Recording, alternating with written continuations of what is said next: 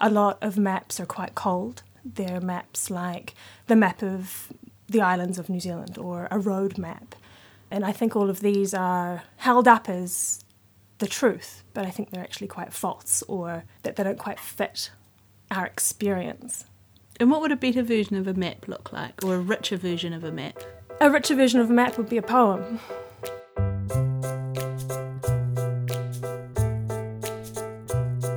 Hello and welcome to Ears Wide Open. This podcast is a project of the Open Book at 201 Ponsonby Road, the world's most beautiful second-hand bookshop. Today we have the great pleasure of having Michaela Curtis with us. She is a poet, an academic and a letterpress printer. Hello and welcome. Tēnā koe ina, Feskerma.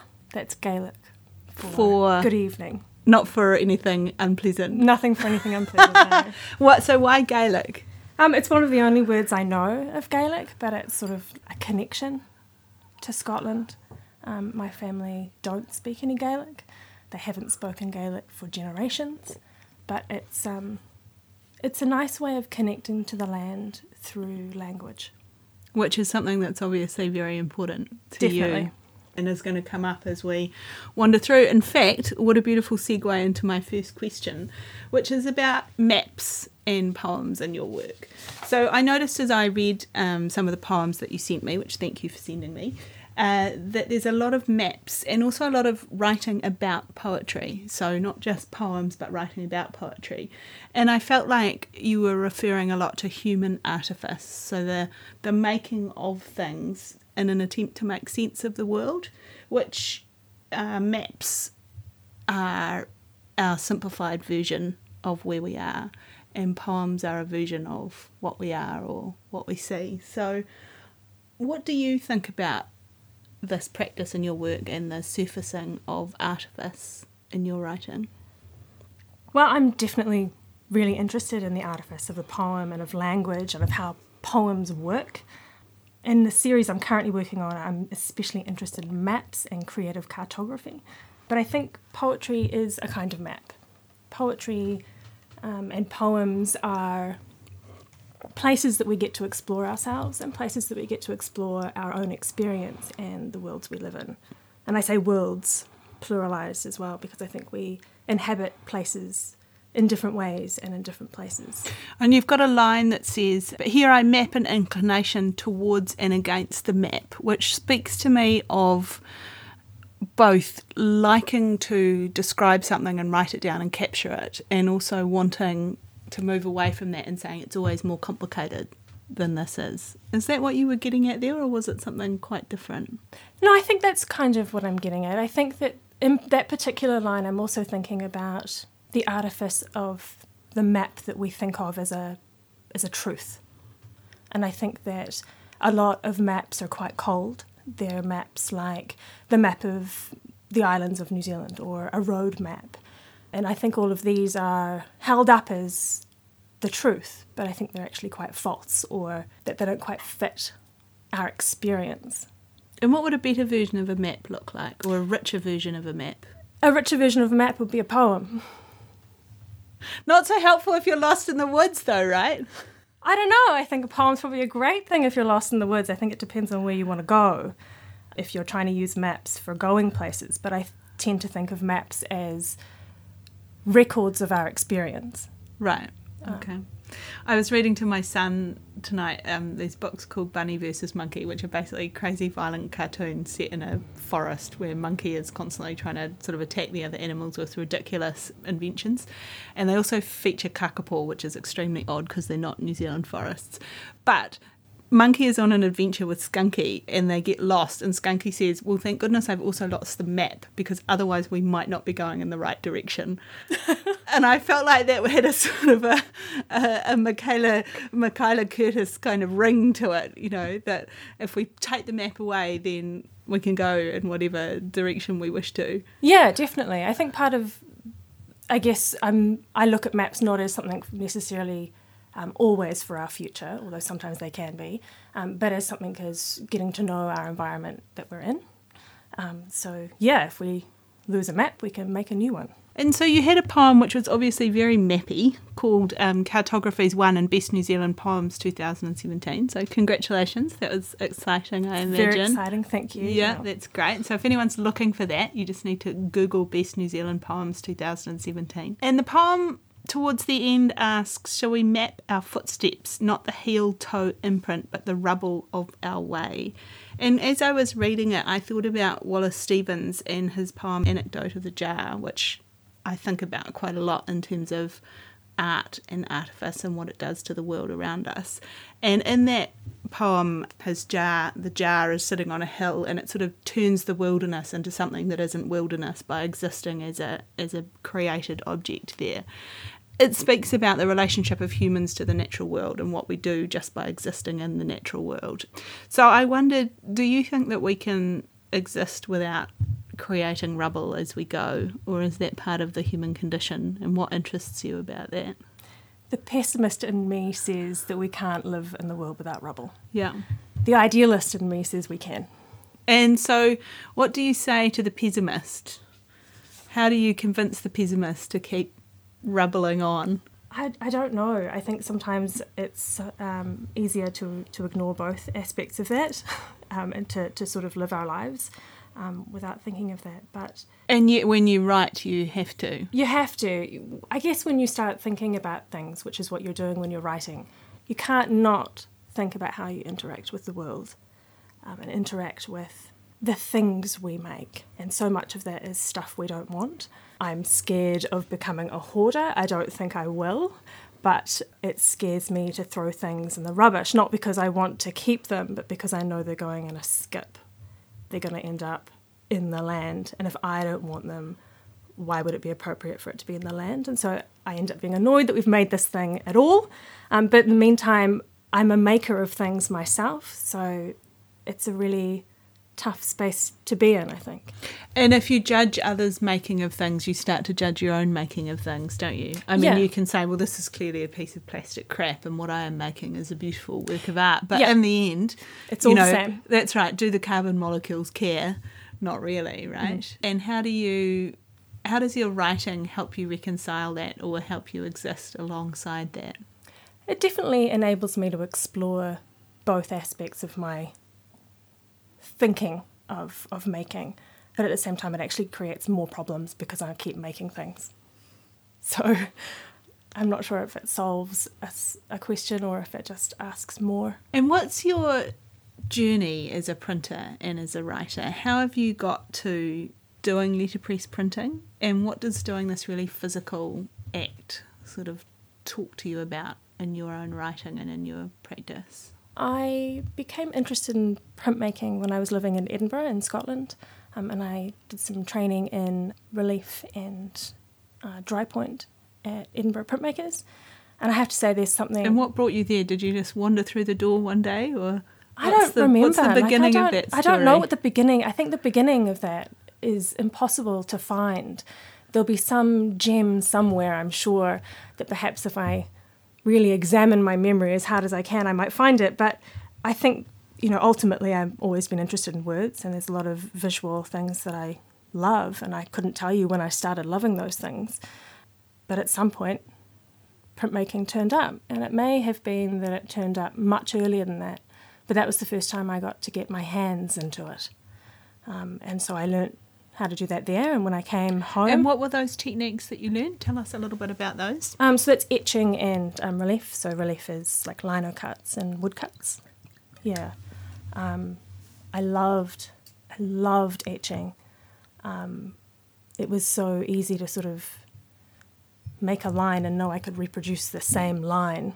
And how does etching work for our listeners? So etching... And for me, who doesn't know? Etching is, there's multiple ways of doing etching, but the way that I have done it mostly is with a plastic plate that you use a very sharp point to gouge out lines. And when you gouge out those lines, you then push ink into those lines and rub the ink away from around the outside of it. And then you press it onto good quality wet paper that draws that ink out of those. Oh, okay. So does the paper go into the scratches, if I can say scratches, or does the ink come out of the scratches? The ink, maybe a bit of both, but largely the ink comes out of the scratches. So it's not a sort of embossing-y No. type thing. It's I mean, you might get some effect of that, but that's not the right. general goal. Right. Yeah. Right. Other ways that you can do it rather than scratching is chemical etching as well, and various other methods of etching, which I haven't been able to try. And so who etchings people? I feel like I'm about to say come upstairs and see my etchings, but come into my bookshop and see my etchings. Etchings people might be familiar with. Is that a technique, what's her name, Kata Kollwitz used? Are you familiar with her work? No, I'm not. Lucien Lucien Freud is probably one of Right. the most famous etching artists. And of course, Leonardo da Vinci and Right. that lot all certainly did etchings. It's an old technique. It's a technique that's been around for a very long time. It's been around longer than letterpress printing, for example. Right, so you learnt these two techniques and did some etching. You came home. Yep, I came home and I went to Motat, which is... As we all do of a rainy day. But more specifically because Motat's always been a home for me. My dad drives the trams there and I've been going there since I was just a wee bairn, really. So I was there, and since I had been gone, the print shop had been set up again. They had a new team leader, a guy called Graham O'Keefe. And before that, it had closed down. It had been running very well during the 70s. And for whatever reason, the people weren't there. And so when I got back, Graham O'Keefe had set it up with these wonderful people and had all the machines going. And I just walked in there and went, I've got to be part of this. Been working with them for about 6-7 years now. So what actually happens in the print shop at Motat? You walk in on a Sunday morning and clutching your cup of coffee or whatever, and then what happens next? Well, the team I work with, who are, at least half of them are retired machinists who worked on Heidelberg machines primarily through their careers. And we stand around talking, or they stand around talking for ages. I hate me saying that, but they do. Before we suddenly decide to start doing some work. And a lot of the time I have in mind what I want to work on. I'm the only compositor in the team. So what does that mean? Compositing is placing together those small bits of metal type to create the words, lock them up and get them ready for printing. And it's definitely my favourite thing in the print shop is working with that type, getting it together and preparing it. Does that feel similar to writing a poem? No. What It's does it nothing feel like like? writing a poem. It's like, one of the things I really enjoy about it is that it's very meditative. You can really calm down while you're doing it. There's a certain speed you can get up to and that's about it. And you've got to focus. When you pull out each piece of type, you've got to check it's the right piece. You've got to look for the little groove or the nick to make sure you've got your piece of type up the right way. You're also, in the back of your mind, making sure that it is the right typeface because people could have put it back in the wrong drawer. And then at the same time, you're thinking quite closely about the poem you're reading in a way that is so different from writing and is also so different from reading from a book. Because you're thinking about each individual word and the letters that make up each individual word. And then you start making connections between those words in a very small space and moving outwards through the poem. So you're looking at it like under a microscope. Each tiny little part. You start thinking about how the representation of the word that's in that poem, just the visual representation, and whether or not that adds something to what's being said in the poem. And so when you come away from having said a poem, you've been closer to that poem than you have to any other poem. It's something quite special, I think. It's different to any other experience I have with poetry, for sure. Oh, that sounds amazing. I feel like you're probably going to convert people to come along and knock on the door and say, I want to composite. Let me composite. Well, you can only composite if you're going to dis, which is putting it all away again. Ah, discomposite. That's the one. Right. And that is less fun? Yeah, it's less fun. If you're good at it, you can get quite fast, but it's still less fun. And what about choosing a typeface? So you read a poem, you want to set it, and then how do you decide what is going to be right? Well, there are only so many typefaces for me to choose. It's not the same as working on a piece of design. Is there on your Comic computer. Sans? There's no Comic Sans. Oh, I have no Comic impossible. Sans. Someone might, but I don't, and I'm not looking out for it either. The type we have the most of at Motat is Garamond, and that's because it was gifted to us by Massey University when they shut down their print room. We've got 14 point right up to 36 in bold regular and italic. It's a lot of type. So if I haven't thought too hard about it, or if I've got a lot of text to put together, it's going to be Garamond. And luckily Garamond is a beautiful typeface. Everybody's favourite, right? Well, it's certainly one of mine. We've got a couple of sans serif typefaces. And what would make you think, oh, maybe sans serif for this? Sometimes it's just because I've been sitting for too long in Garamond. I just can't look at another serif. I just can't bear it, she cried. I'm not sure, actually. It's the same kind of... When I decide on the paper I'm going to use or the colours I want to use, I'm not sure how much I analyse those decisions. I sort of keep that meditative thing going, I guess, and just sort of go with my gut. But at the same time, there's so much of a... Because you're turning it into a visual thing or you're thinking about it in such a visual way, there have definitely been times that I have said something, gone, that's not right, and dissed it and started again. And I've printed on the wrong paper before, started printing it and gone, this paper's not right, I have to do something else. And is that a little bit like writing a poem? In that regard, that is, yeah. You know, you don't know quite what you're doing, but you know when you're not doing it right. Yeah. And you know when you're going, oh yeah, this is actually heading in the right direction, we'll get there. Yeah, I think that's a so good way the of putting artistic instinct, if we can give it that name, Yeah. comes into play in that piece of the work.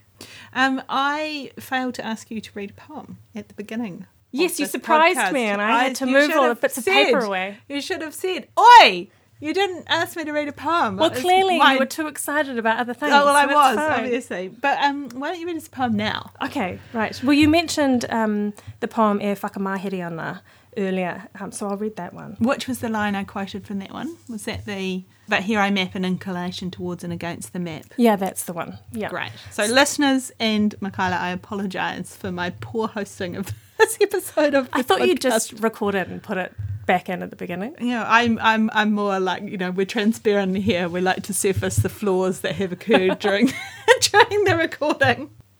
E Whakamahiri Ana.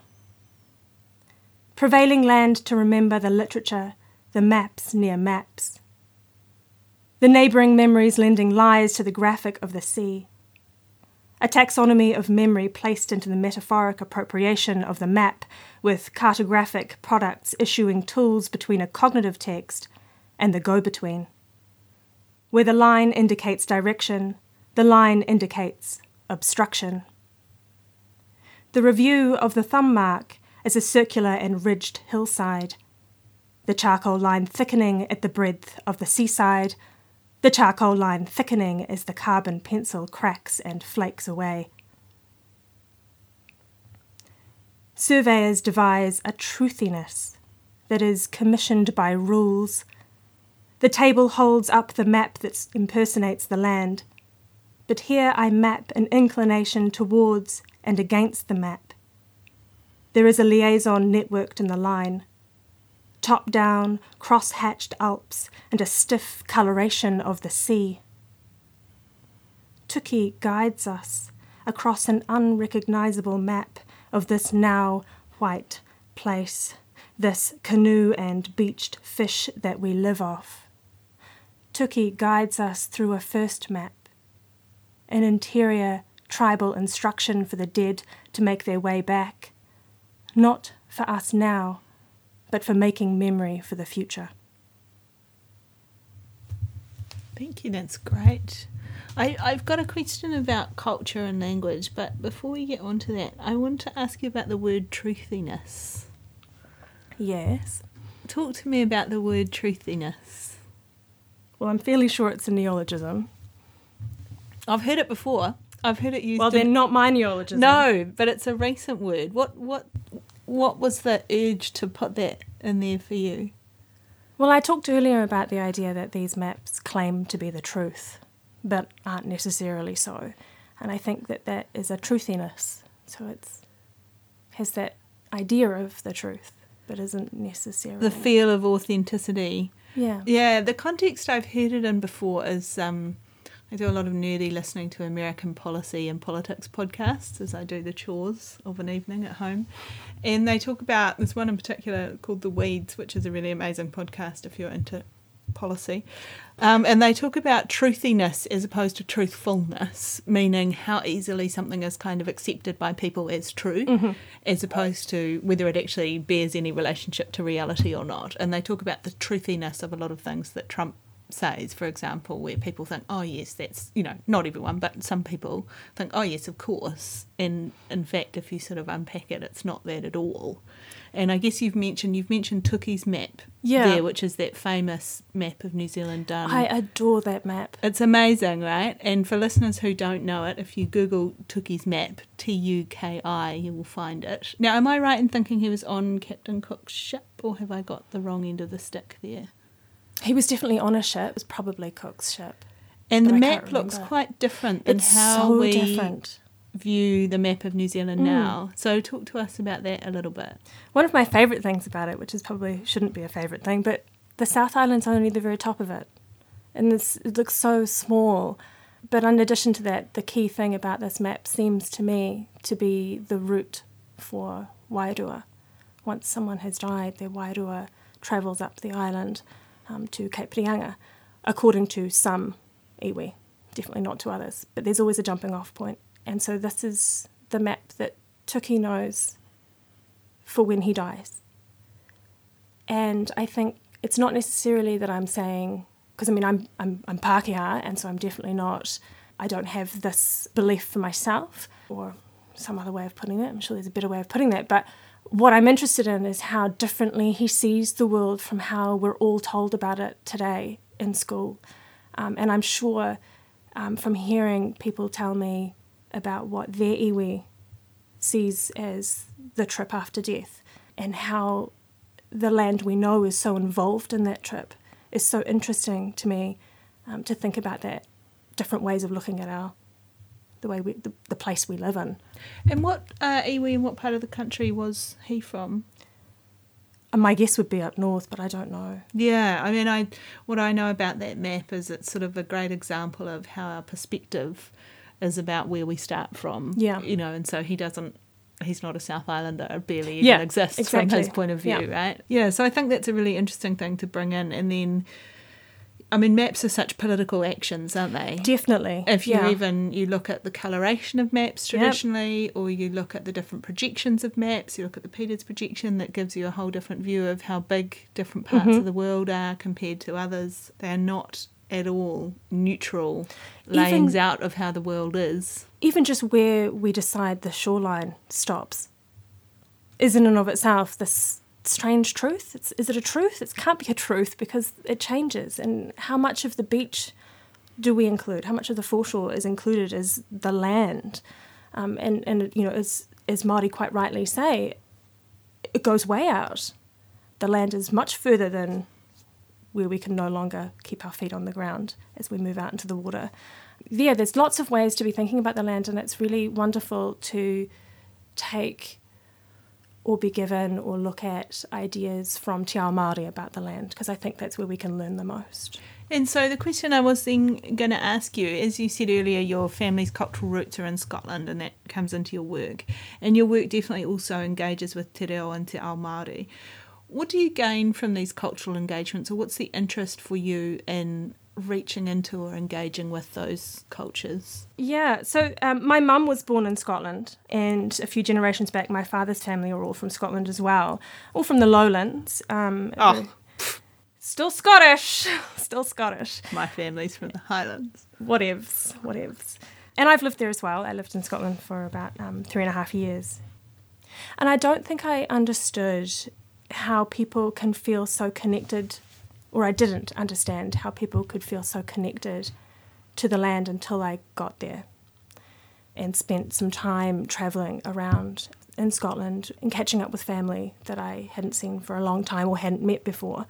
And then when I got back to New Zealand, I realised that connection was something that was alive for me here as well. And it wasn't until I had left that I could acknowledge that connection. And so I ended up being so interested in that space. Do you mean the connection to Scotland was still alive although you were here, or the connection to New Zealand was alive but you hadn't recognised it until you'd left New Zealand? Both. Yeah.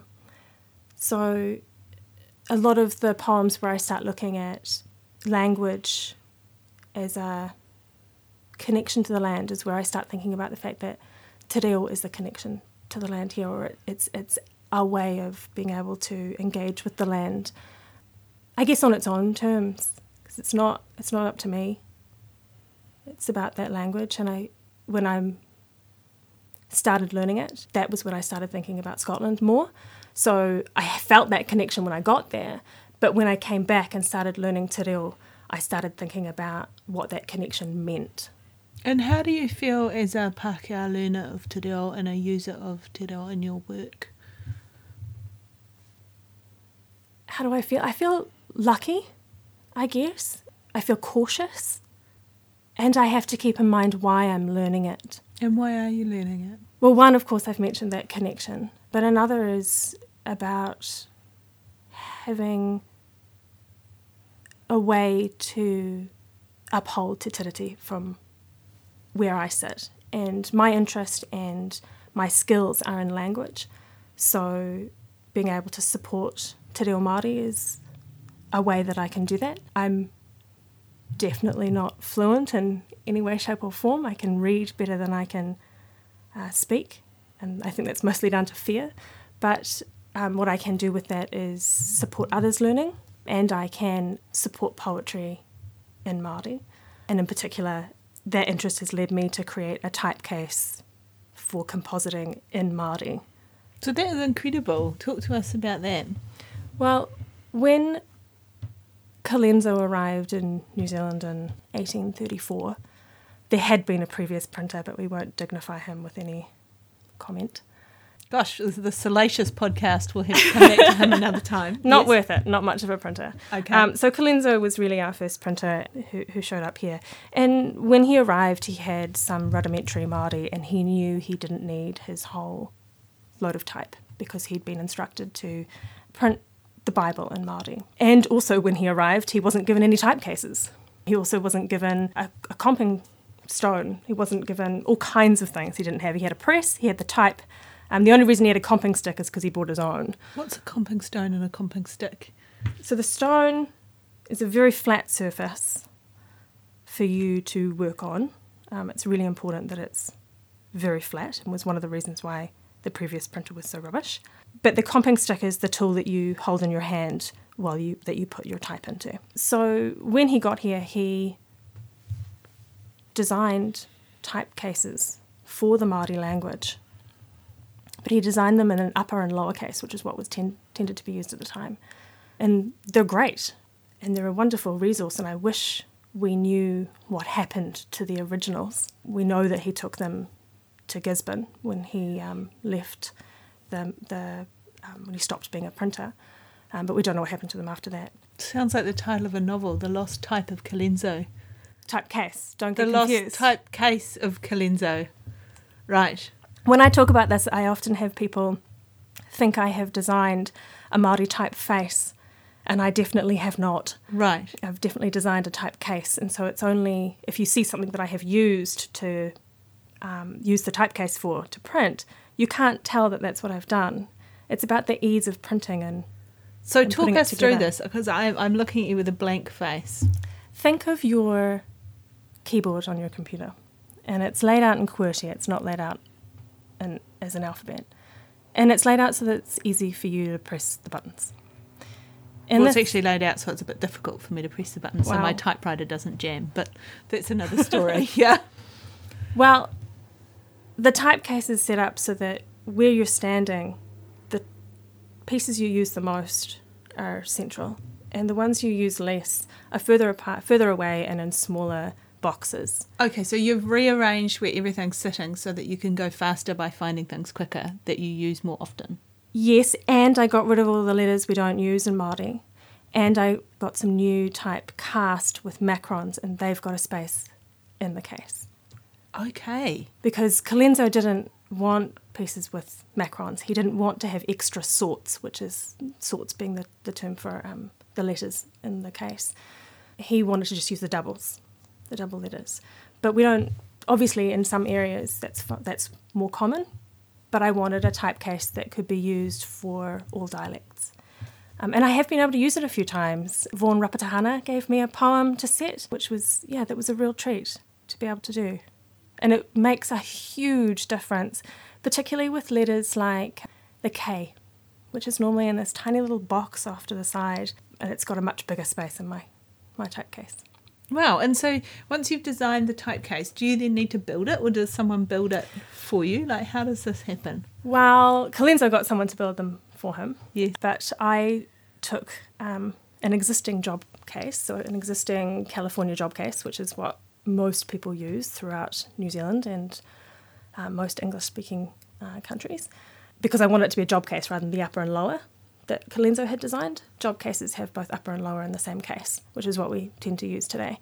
And so I wanted one of those, and I went to it with some probably inappropriate tools and ripped out the parts I didn't want and sanded it down, and I got what I needed.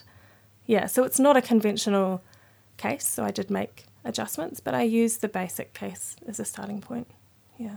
Great. Oh, wow, that's so interesting. Well, I have learned a lot today in this conversation. Now, is there anything else that you wanted to share that was around these questions, or anything else that we haven't quite got to? I feel like we didn't get anywhere near visual poetry, which is something that's really interesting. Talk to me about visual to poetry, me. because you brought in some examples of things you'd printed out. Yeah, what I've brought in was a couple of zines that I made about mapping and creative cartography, and also a little collection of poems that have been shaped into boxes that encourage you to read them in different ways. But I'm also interested in asemic writing and handwriting. I don't even know what asemic writing is. Writing without semantic sense. So it looks like writing, has all the feel and the material of writing, but it's not writing. My 2-year-old is very good at that. Yes, 2-year-olds are very good at asemic Not all writing. of them. My 4-year-old is terrible at it, but my 2-year-old does. And she writes appointments in my diary for me. Oh, perfect. It's Yes. pretty great. I think that urge to want to write and to communicate on the page is in and of itself something that's very interesting. And so I find that visual cue of writing, whether or not it's ended up being writing, really interesting. And I designed about 5 different asemic typefaces that you can use on your computer, which ended up being like code, because of course you're still pressing, the A and the B and so on. But quite fun. I based one of them on Cy Twombly. Right. In what way did you base him on Cy Twombly? Well, the general forms or shapes of his fantastic asemic writing paintings. And how do you use these? I used them in a couple of zines when I made them, and I haven't really used them much since, but I wish I did. And in terms of your writing that does have semantic content and the visual organisation of that, what does organisation on the page add to what you're doing in your writing, do you think? In some ways it's about the visual feel of what a poem looks like on the page, but a lot of the time I think about it as instruction on how to read it, so I think think about those two things quite differently. So the physical organisation is semantic as well? Yeah, absolutely, yeah. Well, it's so interesting, and yet you quite like reading your poetry too. But you lose that aspect of it, or you are already following those instructions, so people just have to listen and they'll pick them up. Yeah, I think so. I mean, I sort of, actually saying that, I remember I wrote a poem for my grandfather when he died, and at his funeral I couldn't read it. I couldn't get a single word out, and so the priest or whatever he was, I don't think he was a priest, my grandfather's not religious. The officiating person. Yes. He took it from me and read it for me.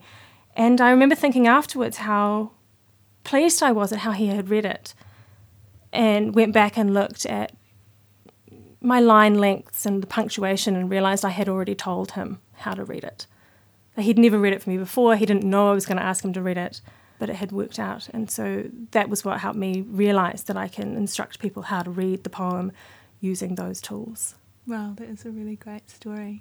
Is there another poem that you would like to read us to close Sure. the podcast? Waterlines. My throat looks west and south like 2 clouds. It marks the move from point A to point B. The oar reaches in, pushes at our debris, and climbs the chanting impositions. Each water stroke leads us further through a network. River lines meander across pages. There is a way here, a depth that I cannot draw without layers. A tongue tears home, over and under the sands shudder in speech. The last crossing was a 2B line, then the page will end and my run will cease. A trench so deep I cannot. Black songs down below, I cannot feel them in my throat. I cannot stay here. I never arrived at this cleft in the earth, all blue and sea green. A vibration reaching from the cliff, I plant my voice here, the waters wash and wash. Thank you, that was amazing. It's been such a pleasure to have you on, Michaela. Michaela will, by the time you listen to this, will have done a reading at the Open Book, but I think can be visited at Motet. Most Sundays in the print workshop. And it's been such a pleasure. Thank you so much. We've learnt a lot. I certainly have. This has been Ears Wide Open, a podcast which is a project of the Open Book at 201 Ponsonby Road. If you are in Auckland, come and visit us and buy a book. And if you are not in Auckland, you can subscribe to my book bag and we will send you beautiful books on a regular basis.